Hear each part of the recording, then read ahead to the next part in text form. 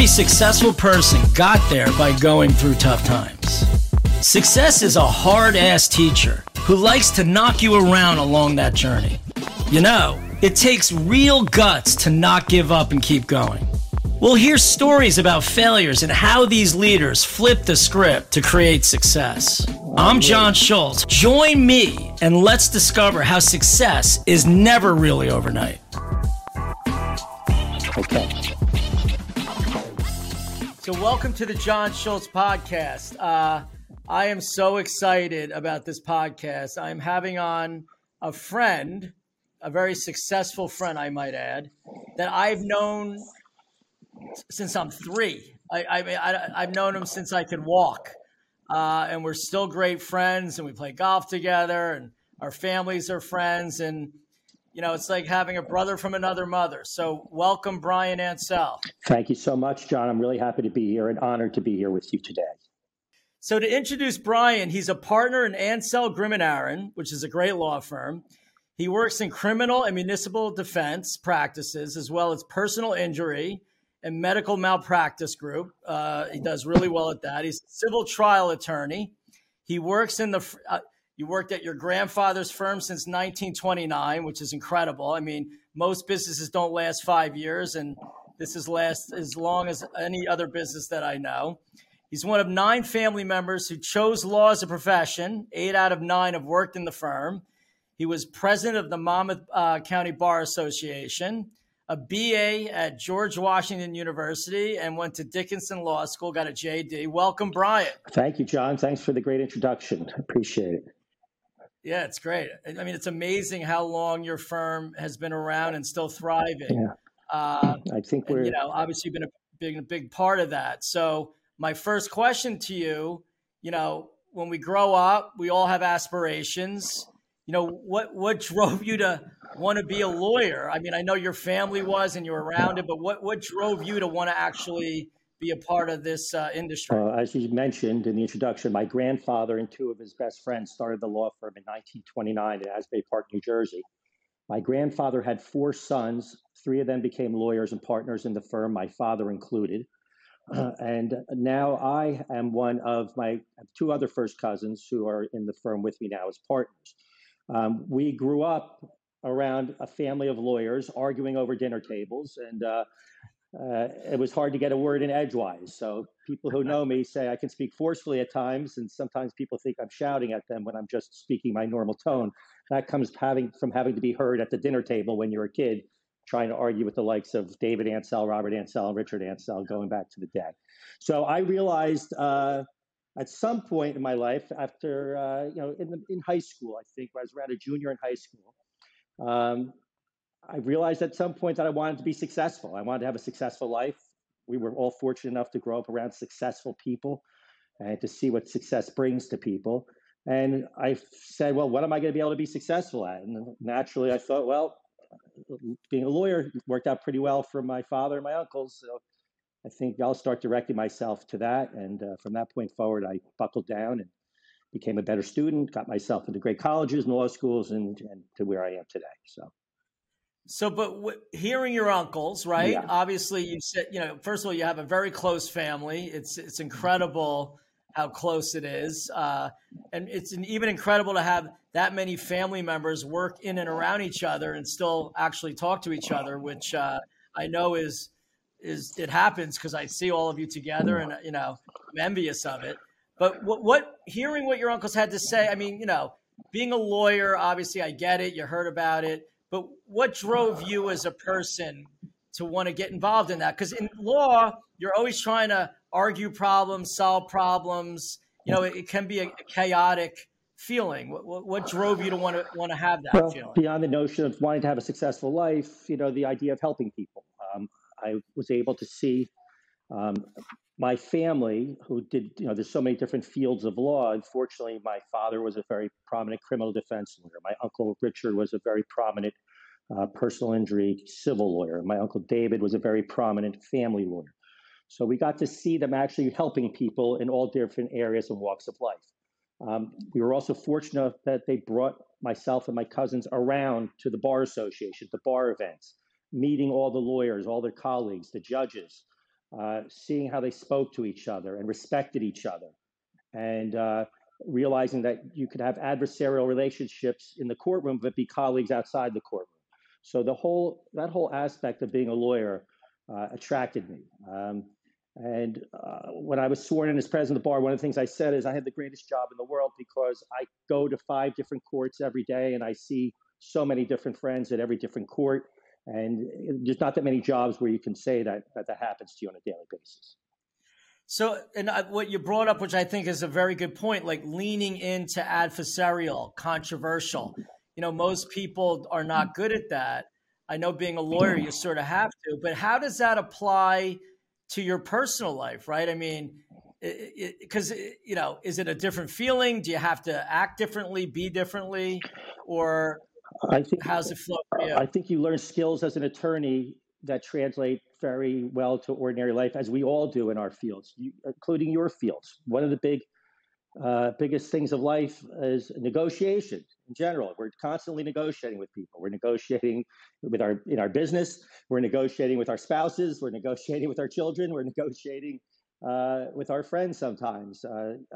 And the skill and the art of being a good negotiator is to be able to, in my opinion, to see the other side of it and to convince the other side that what you're trying to convince them to do is in their own best interest as well, and in everybody's best interest. So you can't, I have seen so many lawyers who pin their ears back and just want to fight about everything. And I approach my practice in a very different way.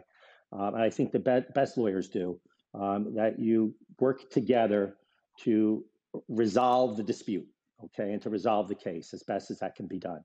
And to be collegial, to be respectful, to be professional, to grant courtesies when you can, I think is a very important part of the way I approach, but not only the practice law as well as my life, and to be generous and to be a generous person when you can be. And how has that helped you in your personal life? Like, how is that model of, dealing with people where you're always trying to convince someone, right, of your point of view? How does that help you or sometimes maybe even hurt you in your personal life? And what did you have to learn to work through both sides, right? Yeah, I think it's certainly a double-edged sword. Like I said, it teaches you the skills of being able to see the big picture, see both sides, and try to find the common ground. But there are times where you can find yourself, and I found myself, digging into a position because I've learned how to argue things and to argue a position. And sometimes, and I think with maturity, you learn to pull back from that more as you grow older. But you can find, and I have found myself, getting entrenched in a position, maybe in a personal life, or even on serving on boards or advocating a position, that you feel strongly is right, and to the exclusion of being a good listener, because I think it's very important to be a good listener more so than a good talker. But in deals, right? So we always say it has to be win-win. Yeah. In law and what you do. Yes. Because obviously, is there a win-win or there is a win-win? Is it always a win? There's a win-win, and the win in the law may be a little different than in your business, but it's more about the elimination of risk, okay? The reason why we settle cases, whether it's in a criminal field or in the personal injury field, is eliminating risk. We settle because if you put it in the hands of somebody else, such as a jury, you may end up with a worse result. And so resolving disputes eliminates risk and also eliminates ultimate expense, which comes into the equation of getting to the finish line in a dispute. So I see it a little bit different that way. Even with a criminal case, you put your hands in a jury, you could end up going to jail for 10 more years than the plea agreement that was worked out with the prosecutor at this point in time. So having a certain result, eliminating risk, I think is very important in terms of looking at that as a win-win, as opposed to maybe in your field when you do business, it has to be a win-win from a financial perspective. Right. But it's maybe a little different when you're looking at, the law, when you're mainly resolving disputes amongst people.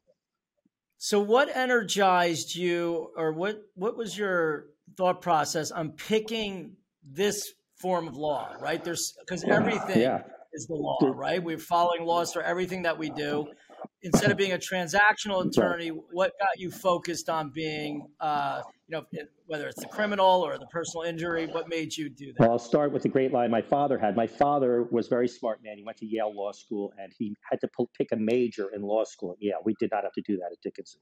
He majored in trusts and estate planning. Okay.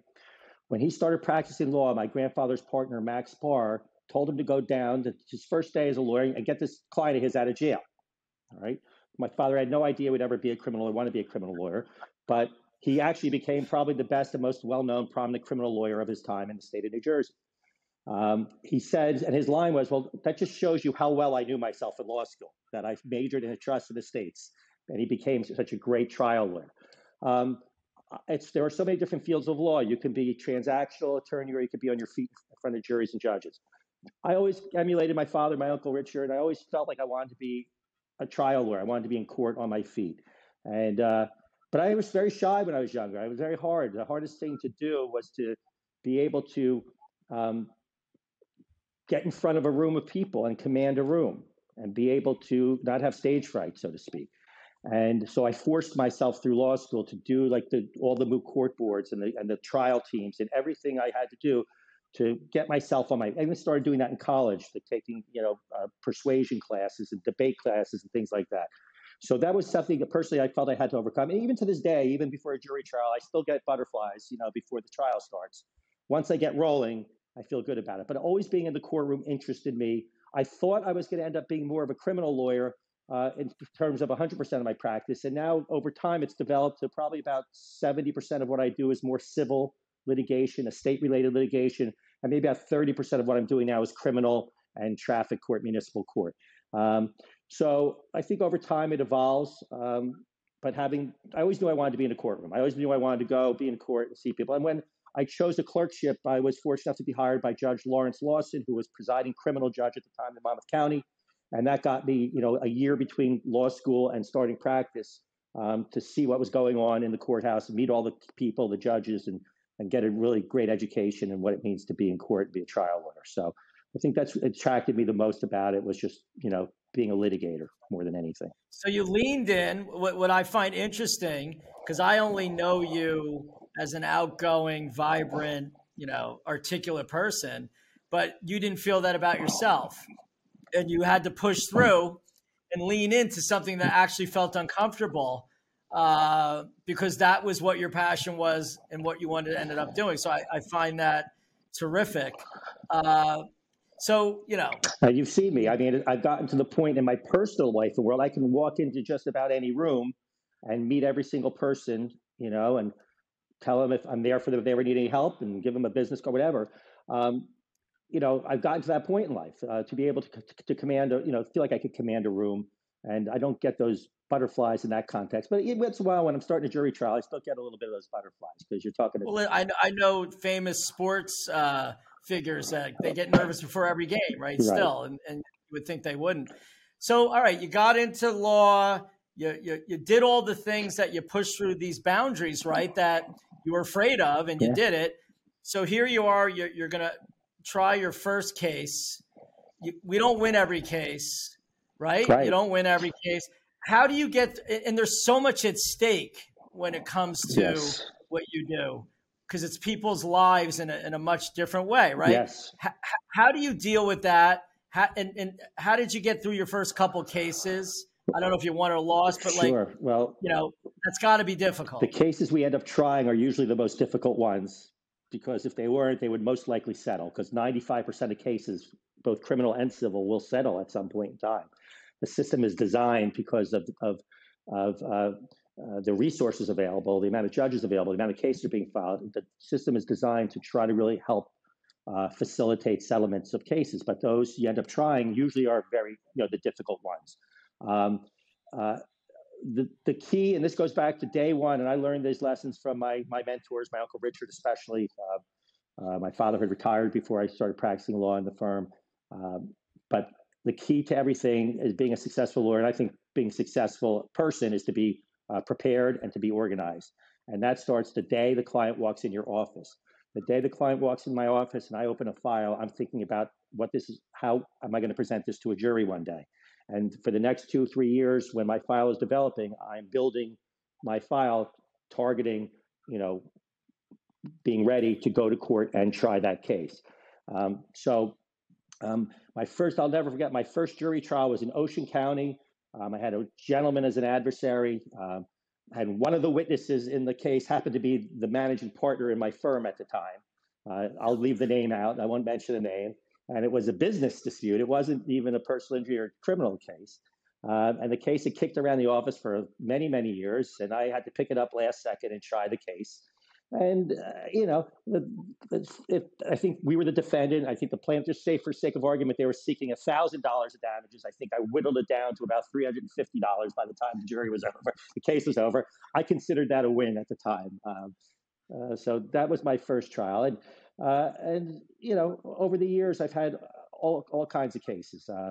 And to the point where I became a certified civil trial attorney.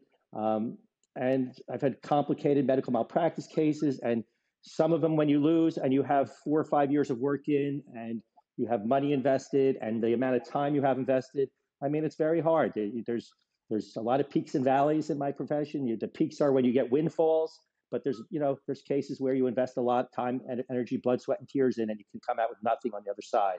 That's part of the nature of being a personal injury lawyer. So what do you think sets apart successful professionals in your industry that actually can achieve the goals of what they're setting out for? Like what kind of mindset do you have to have? I know preparation, that's more of a thing that you do, but what kind of mindset do you have to be in your business and get through all these peaks and valleys for so many years? I mean, and just to have a firm that's been around since 1929, I'm sure it all didn't go well all the time, right? So how do you get through that? Well, personally, I'll answer the first part of the question first. Personally, my opinion on how to be a successful person in life is to learn from your ancestors, to honor your parents, honor the values they taught you to start with. Translate that into your interactions with other people in everyday life. Be organized, be prepared, and I believe to be on top of your game at all times. In my world, I am always working. I am working whether I'm in my office. I am working whether I am out to dinner with friends, meeting potential new clients. I am working when I'm lying in bed at night trying to go to sleep, thinking about my cases. I am always working in my brain. And I think most highly successful people always are working. Even if I'm on vacation, I'm working, thinking about things. And, I try to do 3 basic things every day in my practice to make sure I get them done. Number 1 is to return every phone call I receive that day. Number 2 is to answer every piece of mail or correspondence or electronic mail I receive every day now. And 3 is to make sure I sign off on every piece of paper my assistants have prepared for me that day. And if you can do that, you'll stay afloat and stay on top of your practice and be ahead of the curve. But I think you have to have a certain type A personality to, I think having that type of personality helps you in higher pressure types of professions, so to speak. Right. Right. Now, in terms of the firm, I'm fortunate and John, you've been business partners with family members, and having family members, I've seen a lot of law firms that are family members. They cannot stand each other. I mean, they literally are at war. I'm very lucky and blessed that my family loves each other. We are great partners, and we are like the heart of our law firm. We've grown and merged over the years and been fortunate to have many great law partners over the years. But we've always gotten along as a partnership in a business because at the heart of it is our family, and they see how we relate to each other. And that translates to the rest of the firm. We also have a balanced business in the sense of, if something's up, something may be down. If real estate's down, maybe bankruptcies are up, or, so we tend to support ourselves through the valleys and hopefully get to the peaks, so to speak. So what has been your biggest, because you've been doing it for a long time right now, what was your biggest setback? And was there ever a time where law wasn't for you? And how do you get through that mindset? And you could start with the setback. My biggest setback in my life or professionally? Professionally. Well, I don't really think I've had any major setbacks professionally. I think I've continually, grown a great law practice over the years. Um, COVID was a setback for everybody. Yeah. Trying to learn how to continue to function and support, really more concerned for the people who work for you and with you. How are we going to get our staff through this? How are we going to keep our business functioning? How are we going to take care of the people that we need to take care of every day? And we learned, and I personally learned with having my assistants working remotely, and I was the one going to the office with the mask and gloves on, putting the letters together and doing all that.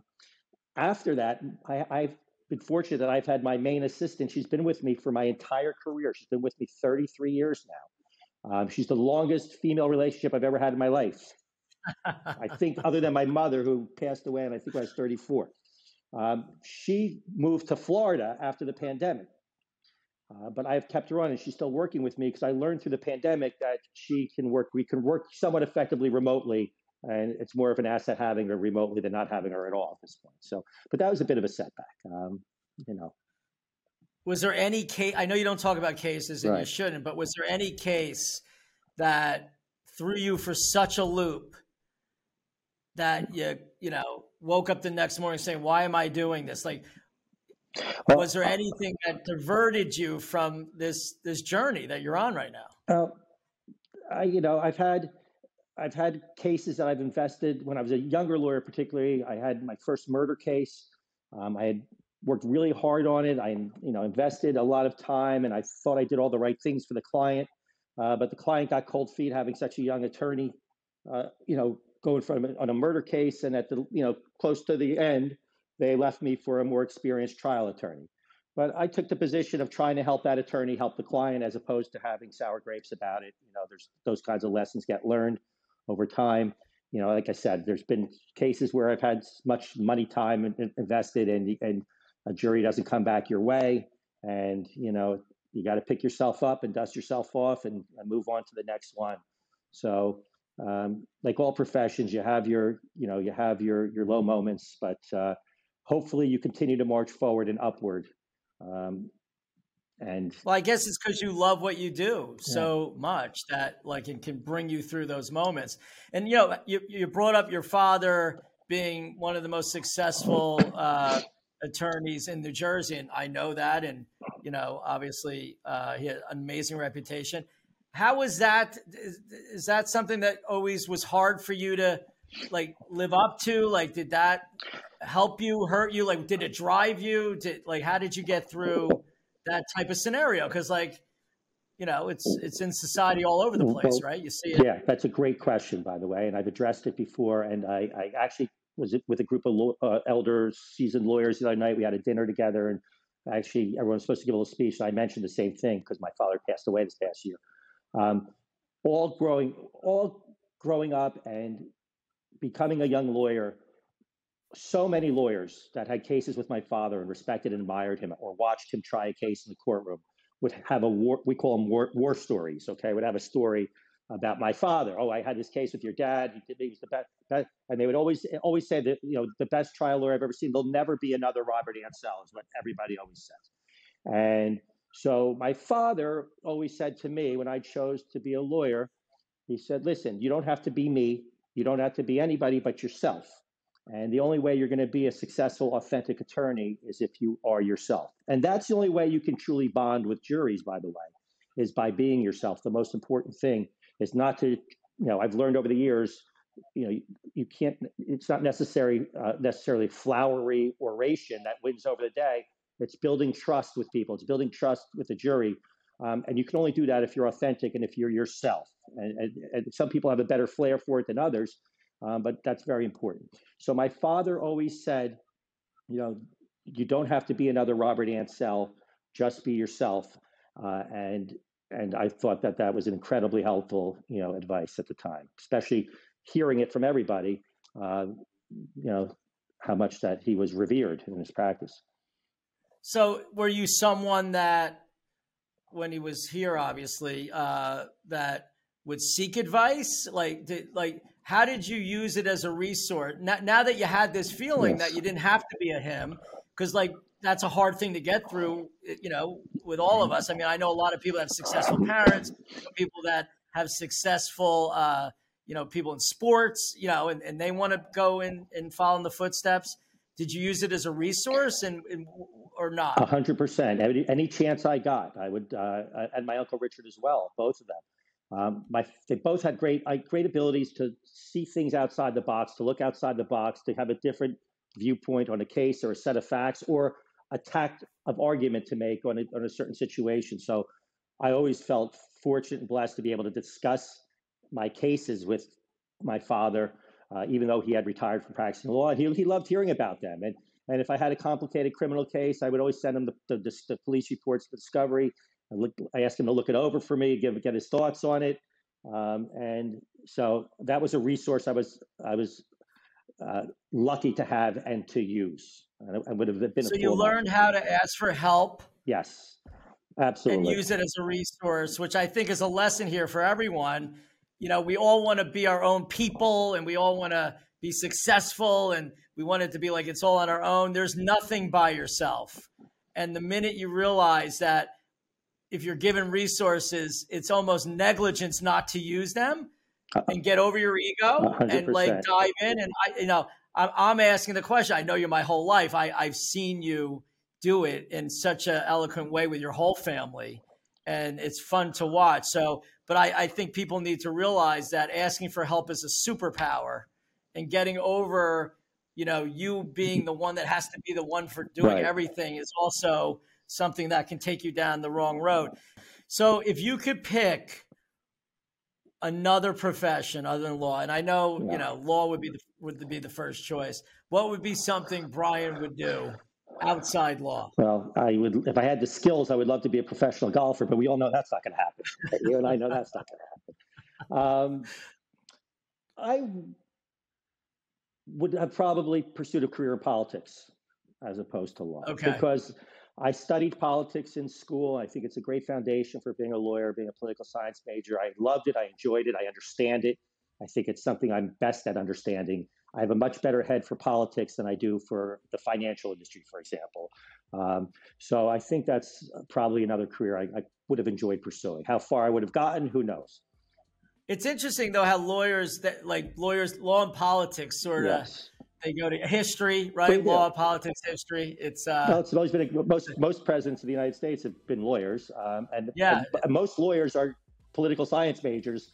I would say the majority are political science majors. Oh, that's great.